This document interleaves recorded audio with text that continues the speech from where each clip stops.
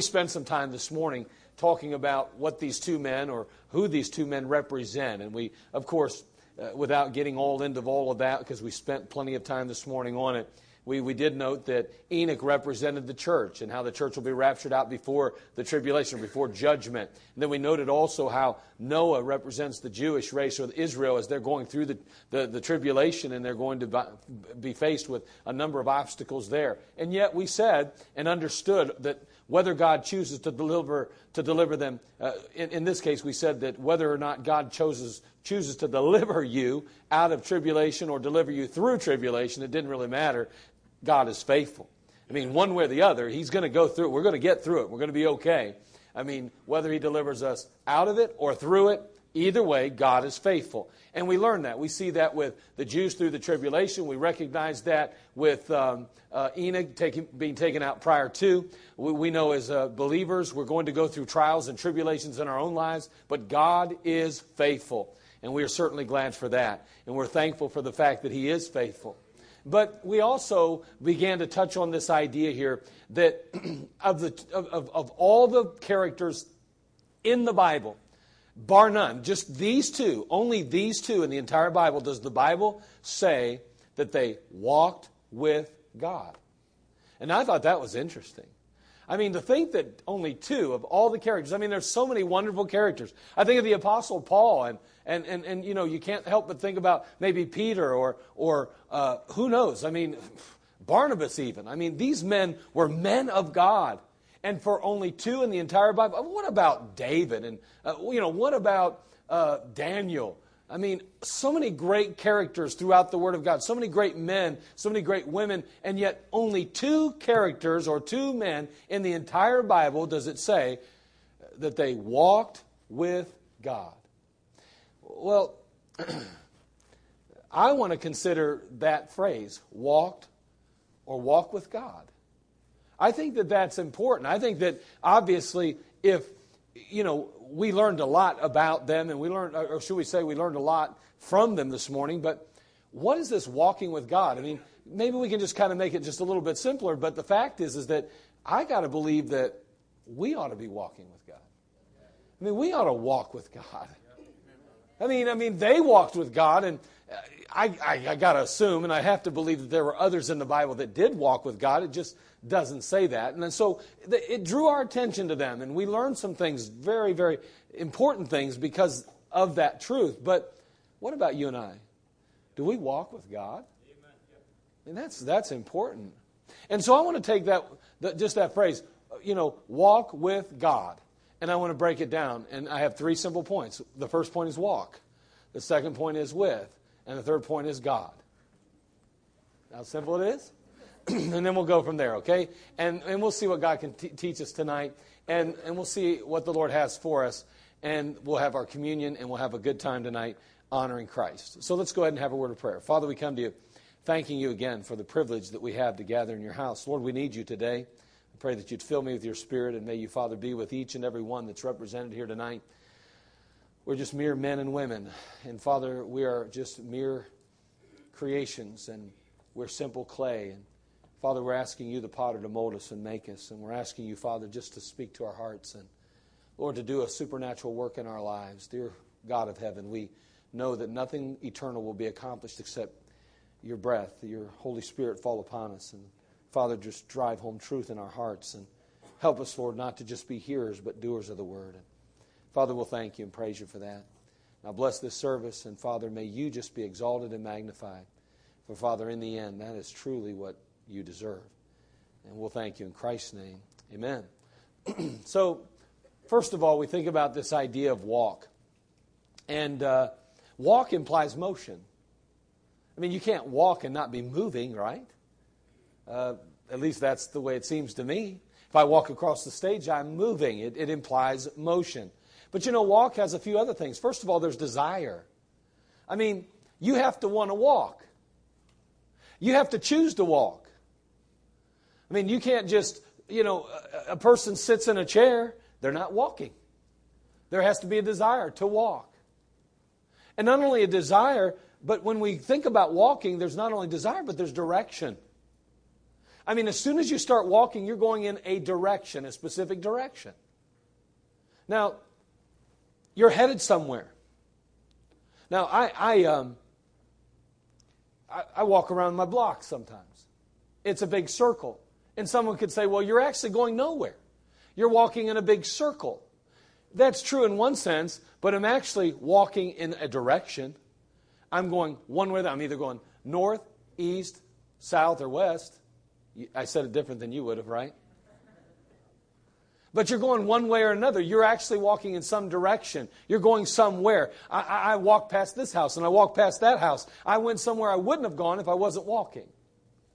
So there's an element of desire. You have to want to walk. And then there has to be there's an element of direction. You're headed somewhere. Now listen, the bottom line is this. You and I today are either headed toward Christ or we are headed toward the world. Yep. That's just the reality of all this. I mean, so there is direction involved here in the Christian life. And you know, it seems to me that many professing Christians are kind of standing still. And the truth is really that you are either moving forward or you are losing ground and going backward. That's the reality of this. You really don't just stand still. Now, everyone and everything in a sense is moving forward. That's how it should be going. We should be going forward. So when you stop moving as a believer, then everyone else is going to pass you up. And in essence, you're going backward now. They leave you behind. I was sitting next to a truck one day, and all of a sudden, I just found myself jamming on my brakes. I mean, I don't know what it was. It hit me like a ton of bricks. This fear gripped my heart, and I just was like, whoom, I hit my brakes. And then I realized something. I wasn't moving. The truck had just eased forward a little bit and made me feel like I was what? Moving backwards. Have you ever felt that before? I mean, it's a scary feeling. You think you're going to run, I'm like, whoa. I mean, I jammed on my brakes. I'm thinking, oh man, I hope I didn't ruin something. But my senses were fooled. And that truck, when it eased forward, made me feel like I was drifting backward. And in a sense, that's exactly what's happening to us as believers when we fail to move forward. We really are going backwards. Now, let me just have three fellas. Let me give me a hand. And you two guys, come on, give me a hand here real quick. Just stand right in the front here. Okay, so we have these three guys, and they're all three Christians. They know the Lord. Just face that way. Would you face that way? I know. Yeah, that's your best side, trust me. Okay, so anyway, these three guys here they are. They're all three Christians, and they're moving forward for God. I mean, they're faithful to church. They're faithful in the Word of God. They're trying to memorize Scripture. They find themselves meditating, thinking, and considering the Word of God on a regular basis. They wake up in the morning, and man, I mean to tell you, they're thankful for being alive. They're thankful for the Word of God and for the work that God's doing in their life. And so they're moving forward. Take a step forward. Okay, so they're all moving forward. And then they just are excited. I mean, it's going to be revival time, and they can't wait to go to the services, and they're excited about what's going to take place. And boy, they're getting involved in the services, and they're maybe singing in the choir, or they're involved in the bus ministry and the Sunday school. They've made a decision to be plugged in so that they're forced to even grow even at a greater rate. And so they're just moving forward together, another step. And then all of a sudden, one of them says, you know what, this church thing, I appreciate church, and I know it has its place, and it's important in a person's life. But for right now, I'm getting a little bit busy, and there's a lot of other responsibilities and things that I have to do. And I mean, I've got school, and I've got studies, and I've got work, and I've got this, and I've got that. And he says, you know what, I'm just going to have to back off just a little bit. And before he knows it, he starts to miss some church. Before he knows it, he starts to slip in his Bible reading in his prayer time. Before he knows it, his relationship with Jesus Christ isn't quite what it used to be. He's not nearly as excited to go to church as he once was. He's not nearly as motivated to get in the Word of God. He's not nearly as thrilled to pray and to seek the face of God. And so he just kind of says, you know, I'm not really going to pull out. I'm not going to give up. I'm not going to quit, but I'm not going to go forward. And so he decides to stand still. The other two just keep moving forward, take another step. And so time goes on, he still reads his Bible. He misses once in a while. He's still showing up in church, and he might even still be singing in the choir. But there's something inside that's changed. His heart's not quite right with God anymore in the sense as it used to be. He's not thrilled to be in the house of God like he was. And there's just something different. He's kind of put the brakes on a little bit. He's slowed things down. And he finds himself slipping in certain areas of his Christian life, without a doubt. So he just says, I'm not going to quit church. I'm not going to give up on God. I'm not going to stop reading my Bible, even though I miss here and there, and I'm not as faithful as I used to be. I'm still a Christian, and I still believe in God, and I still want to be right with God. I just don't want to go forward. And so the other ones say, we're still moving forward. We're going to continue to grow in our Christian life.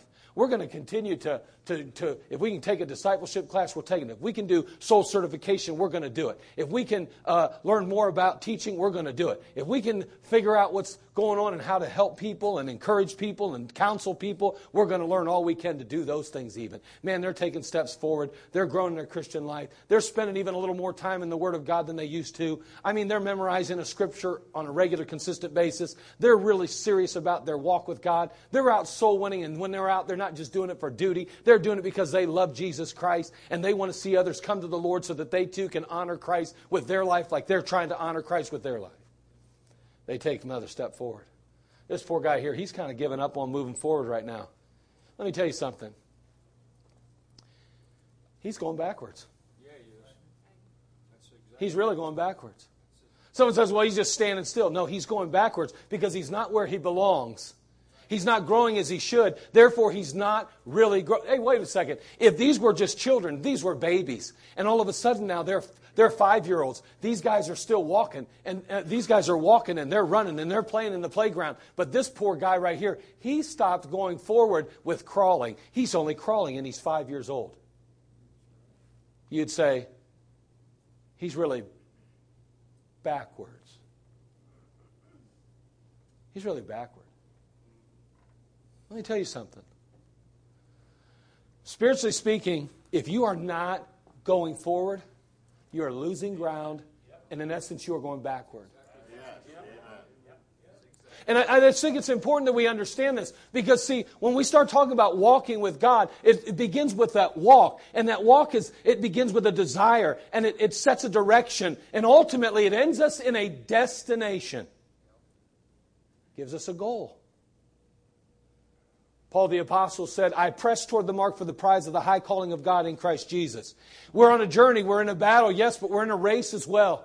And we have to be moving forward. The goal or the finish line is out there somewhere. And the truth is that God has a purpose and a plan for your life. And God wants you to fulfill your God-given purposes. Yes, you begin as a lady, a woman. You begin as a man. And listen, you cannot possibly be in the will of God, nor can you possibly be fulfilling the purpose that God has for you if you're a lady trying to act like a man. And you can't do that if you're a man trying to act like a lady. The bottom line is that you are born a woman, you're born a man, and in order to honor Christ and to truly fulfill your God-given purpose for existing, you have to fulfill the purpose of a woman first, a lady first. Then you become what you're supposed to be on top of that. And let me tell you something, as a child of God, don't think for a minute that you can disregard the commands of Scripture and believe somehow you're still fulfilling a God-given purpose for your life. You can't do that. When you stop going forward for God, you are going backward. But I'm walking with God. You can't walk with God and not be obedient to the Scriptures and not be fulfilling your God-given purpose. So as these move forward, and this one says, I just am not going forward. He, in essence, is going backwards. And let's be honest, it won't be much longer. He gets so discouraged in his Christian life because there's no answered prayer. I mean, he's just like, life just isn't, things are falling apart in my life. And you know what? He gives up on God. He's got other things that are more important to him all of a sudden. And before it's over with, have a seat, my friend. He's not even in the race anymore. Now, he's a child of God. I'm not going to belabor that issue. I'm not going to say he lost his salvation. I'm not going to go there. But my point being is he's not in the race that God intended him to be in. He's not in the battle anymore. He's taken a seat on the bench. He's not out on the playing field. And therefore he is the one that suffers more than anyone else. Sure will. Yes. And those around him, because when he fails to fill the void or the gap that God intended him to fill, then there are others that suffer. Thank you, gentlemen. Appreciate your help today. So walk implies motion, and therefore there's desire, there's direction, and ultimately destination. And that destination ought to be Jesus Christ. It ought to be a closeness, a relationship, an intimacy with the Creator and with the Christ who died for us on Calvary. They're one and the same. So we see walk, but what about that next word? With. With. It's important to realize the design. Turn, if you would, to Genesis chapter 2, verse 18. We're in Genesis already, so you should be fairly close if you haven't closed your Bible yet. And if you have, then I think Genesis will be a very easy one to find, obviously. Genesis chapter 2, verse 18.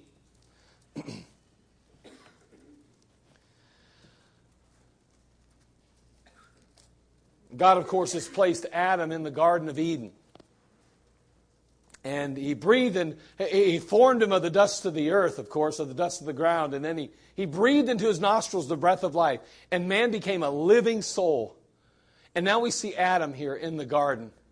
And the Bible says in Genesis chapter 2, verse 18, and the Lord God said, it is not good that the man should be alone. I will make him a helpmeet for him. He says, you know what? This Adam's struggling here. I mean, from the very beginning, we have watched Adam. I walk with Adam in the cool of the day. I spend time with Adam, but there's something about Adam. He's just struggling being alone. It's not good that the man should be alone, he says. That's right. That's right. They're in the most perfect environment. I mean, there was no lack of animal companionship. I mean, some have said that it's quite possible that all the animals at that point could speak like Balaam's donkey did.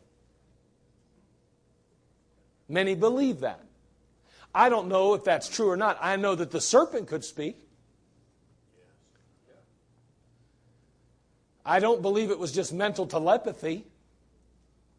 And if that's the case, then that means not only could dogs and cats and cattle talk or fellowship with a man, but they could talk to a man.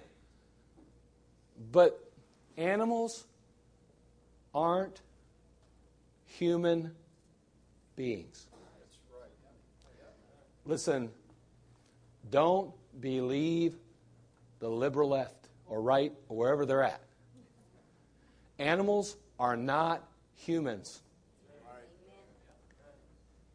And as sad as it was to watch that ape, I believe it was, in that zoo get shot and killed, as sad and as tragic as that was, the reality was that little baby was a human.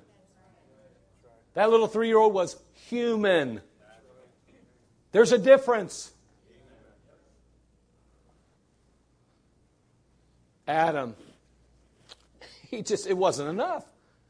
He named all the animals. They were his buddies, man. Hey, how you doing, John? What's up, man? You know, doing good. You know what I mean? I mean, he had them. They were his buddies, man. I mean, he could talk to them anytime he wanted. But there was something wrong. It wasn't enough. God saw that, and God recognized the fact that he needed more than that. See, our need for fellowship and companionship is rooted in our DNA. It is rooted in our DNA. Ecclesiastes chapter 4, verse 9 through 10. Notice what else the Bible teaches. Look there if you would.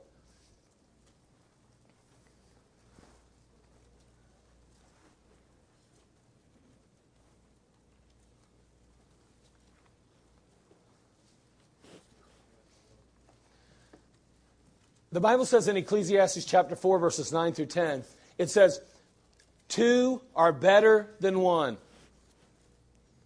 Especially if they're like Big Macs or something like that. 2 are better than 1. because they have a good reward for their labor. Verse 10, for if they fall, the one will lift up his fellow. But woe to him that is alone when he falleth, for he hath not another to help him up.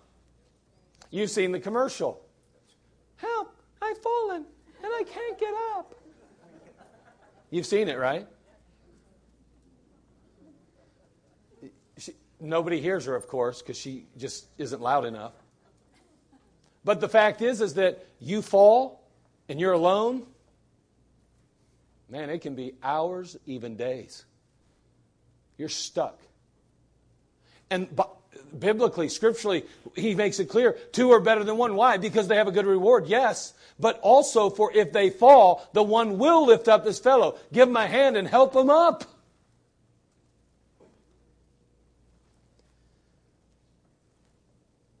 Someone's there to lift them up. Someone's there to pick them up. And you want to know something? The truth is this. There's not one of us in this room tonight. Not one of us in this room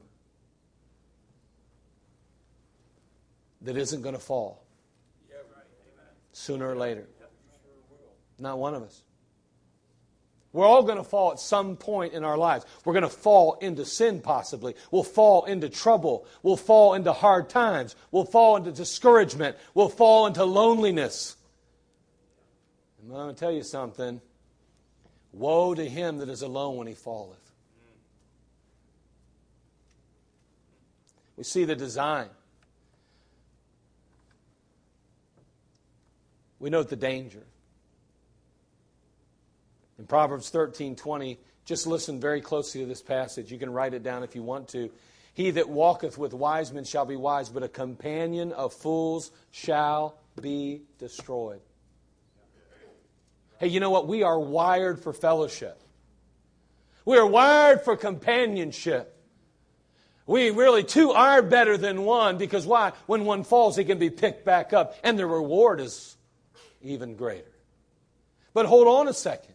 The danger with that is, because we are wired for fellowship and we are wired for companionship, we have to be very careful who we fellowship with.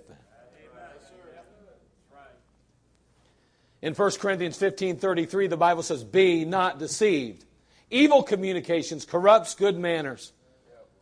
You get around the wrong lifestyle, you're influenced by the wrong behavior, you will be influenced. I guess that's what we're saying.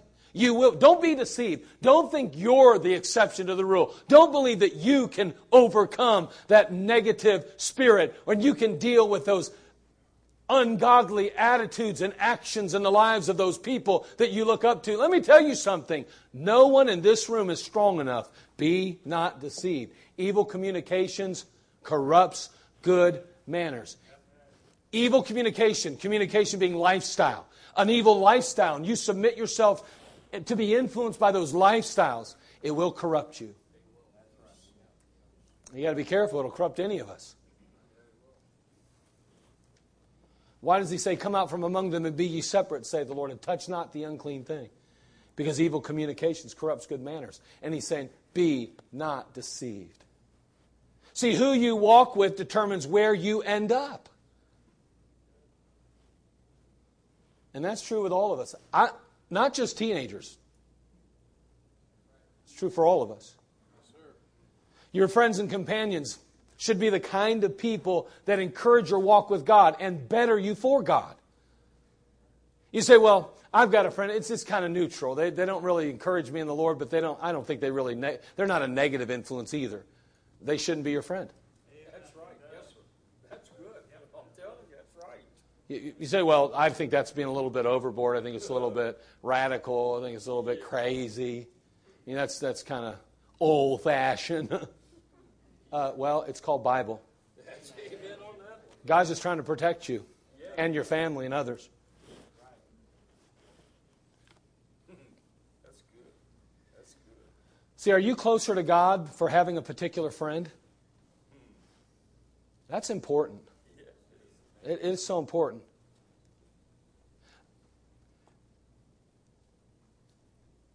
That's why it's so important that you choose your friends and don't allow your friends to choose you. Amen. You say, what do you mean by that? Well, what I mean is this. you decide who's going to be your friend. You don't let someone just show you attention and say, hey, I'm your friend. You're not my friend unless I choose you as my friend. Because, see, if you're my friend, I have allowed you and I permit you to influence my life. And honestly, you may not be worthy of influencing me in my life. If it's somebody, but you don't want to be so rude to people. I'm going to tell you something right now. I'm talking about a friend now. I'm talking about somebody you can confide in. I'm talking about somebody you can talk to, somebody you can trust with your, with your life, with your thoughts, with your feelings. Listen, in reality, the truth is we talk about, I got all kind of friends. Oh, I got Facebook. I've got all kind of friends. I've got people following. They're not your friends. Yeah, go ahead. Lose your job. Don't have any money. Don't have any food on the table. And just contact all your friends and see how many of them take you into their home. I mean, honestly. They're not friends. You better be careful who you allow to influence you, and you better choose and pick your friends very wisely. They say you can pick your nose and you can pick your friends, but you can't wipe your friends off underneath the couch. I just heard that before, okay? So I don't know what that has to do with anything, but anyway, I've heard it before. And I heard it in church, mind you. So it must be right. Harold Morris, he grew up in South Carolina. He was the son of a sharecropper. And this story had a tremendous impact in my life early on in the ministry and early on in my years as a young single. But he became an all-state high school athlete in 3 sports with a number of scholarship offers. But one fateful night, while he was out with the wrong crowd, his life changed forever. Harold dropped off his buddies who went into a particular store to buy some beer, or so he thought. The problem was they had a gun. The next thing he knew, he heard gunshots, and the 2 men come fleeing out of the grocery store there. They hopped in the car and they just took off down the street. Harold may have only been driving the car and had nothing to do with the shooting in the least, but he was still found guilty of armed robbery and murder.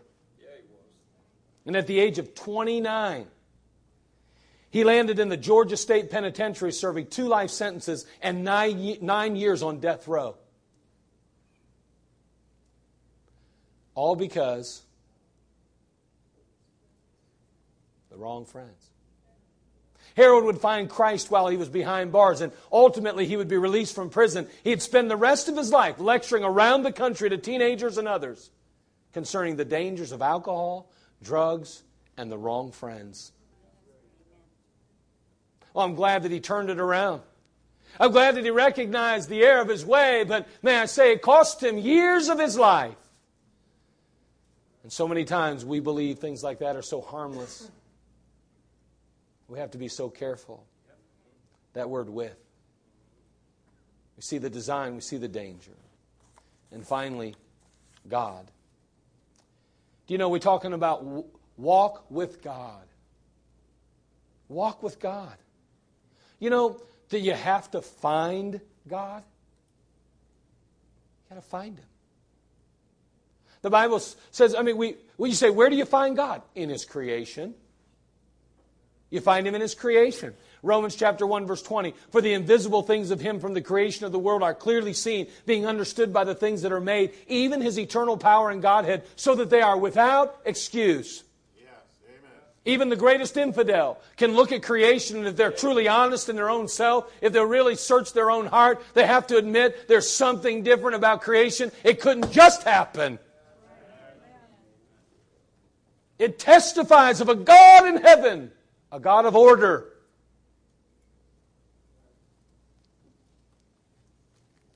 We find God in His Word. John chapter 5, verse 39. Search the Scriptures, for in them ye think ye have eternal life, and they are they which testify of me. You believe that? Isn't that a wonderful thought to think that if we want to meet Him, we want to know Him, we want to get to understand who God is and what He is all about, we simply need to open His Word. Think about how little time we really spend in this book. There are more Bibles printed today than ever before. There are more Bible helps and aids than ever before. There's more literature written about the Bible than ever before. There's more opportunity to learn, know, and understand the Bible than ever before. And yet there's a greater Bible illiteracy in the house of God and in the church of God than ever before. Isn't that sad? It's sad. It's tragic. I want to walk with God. Well, it's going to take a desire. It's going to take a desire. And you're going to have to understand you're going to have to go in a particular direction and have a specific destination.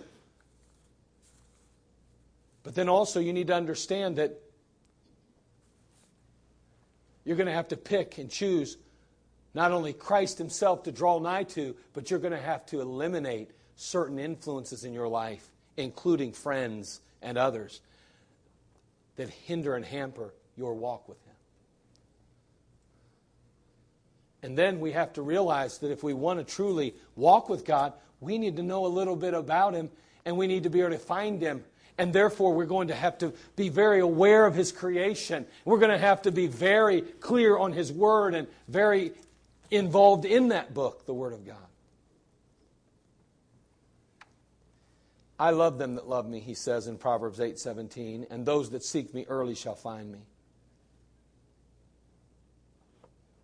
I believe we find God in His call, or in His Word, or in His reach for us. In Revelation 3:20 He says, behold, I stand at the door and knock. If any man hear my voice and open the door, I will come into him and sup with him and he with me.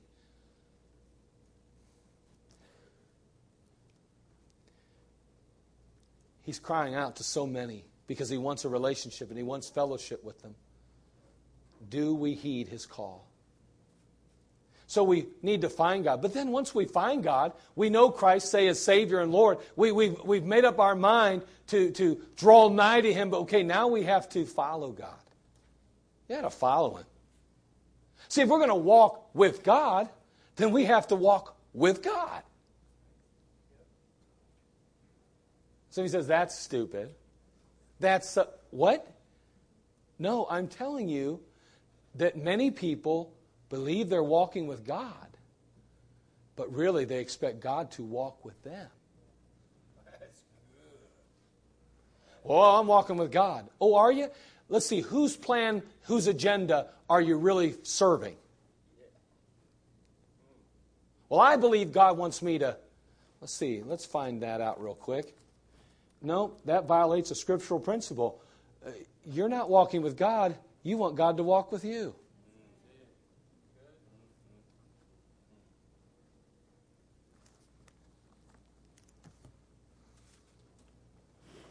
Turn, if you would, to Joshua chapter 5, verse 13. I'm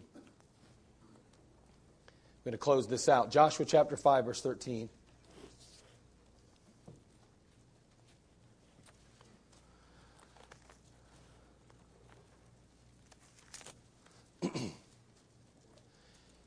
The Bible there in this particular passage, it says, and it came to pass when Joshua was by Jericho, Joshua chapter 5, verse 13, that he lifted up his eyes and looked, and behold, there stood a man over against him with his sword drawn in his hand. And Joshua went unto him and said unto him, art thou for us or for our adversaries? That seems like a pretty reasonable question. And he said, nay, but as captain of the host of the Lord am I now come. And Joshua fell on his face to the earth and did worship and said unto him, what saith my Lord unto his servant? And the captain of the Lord's host said unto Joshua, loose thy shoe from off thy foot, for the place whereon thou standest is holy. And Joshua did so. See, Joshua and the children of Israel had miraculously crossed the Jordan River. After wandering in the wilderness for 40 years, they had miraculously crossed the Jordan River. And now Jericho stood between them and the promised land that God had said would be theirs. Joshua, the leader of this great nation, Joshua, their greatest military mind, now stands gazing across the plain and looking at this great city, contemplating the battle, when he sees a man with a sword drawn. Art thou for us or for our adversaries? Are you on our side or theirs? Are you on my side or their side?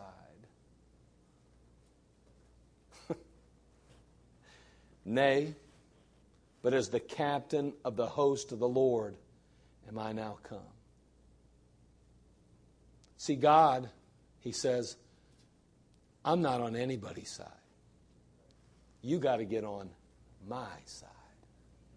I'm not on your team. You got to get on my team. And you know, so often, we honestly make our plans and then we say, God, follow me. I've been guilty of that.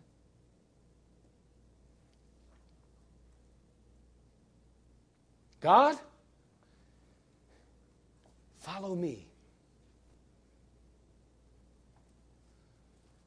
God, follow me. We have a bad attitude, a horrible spirit.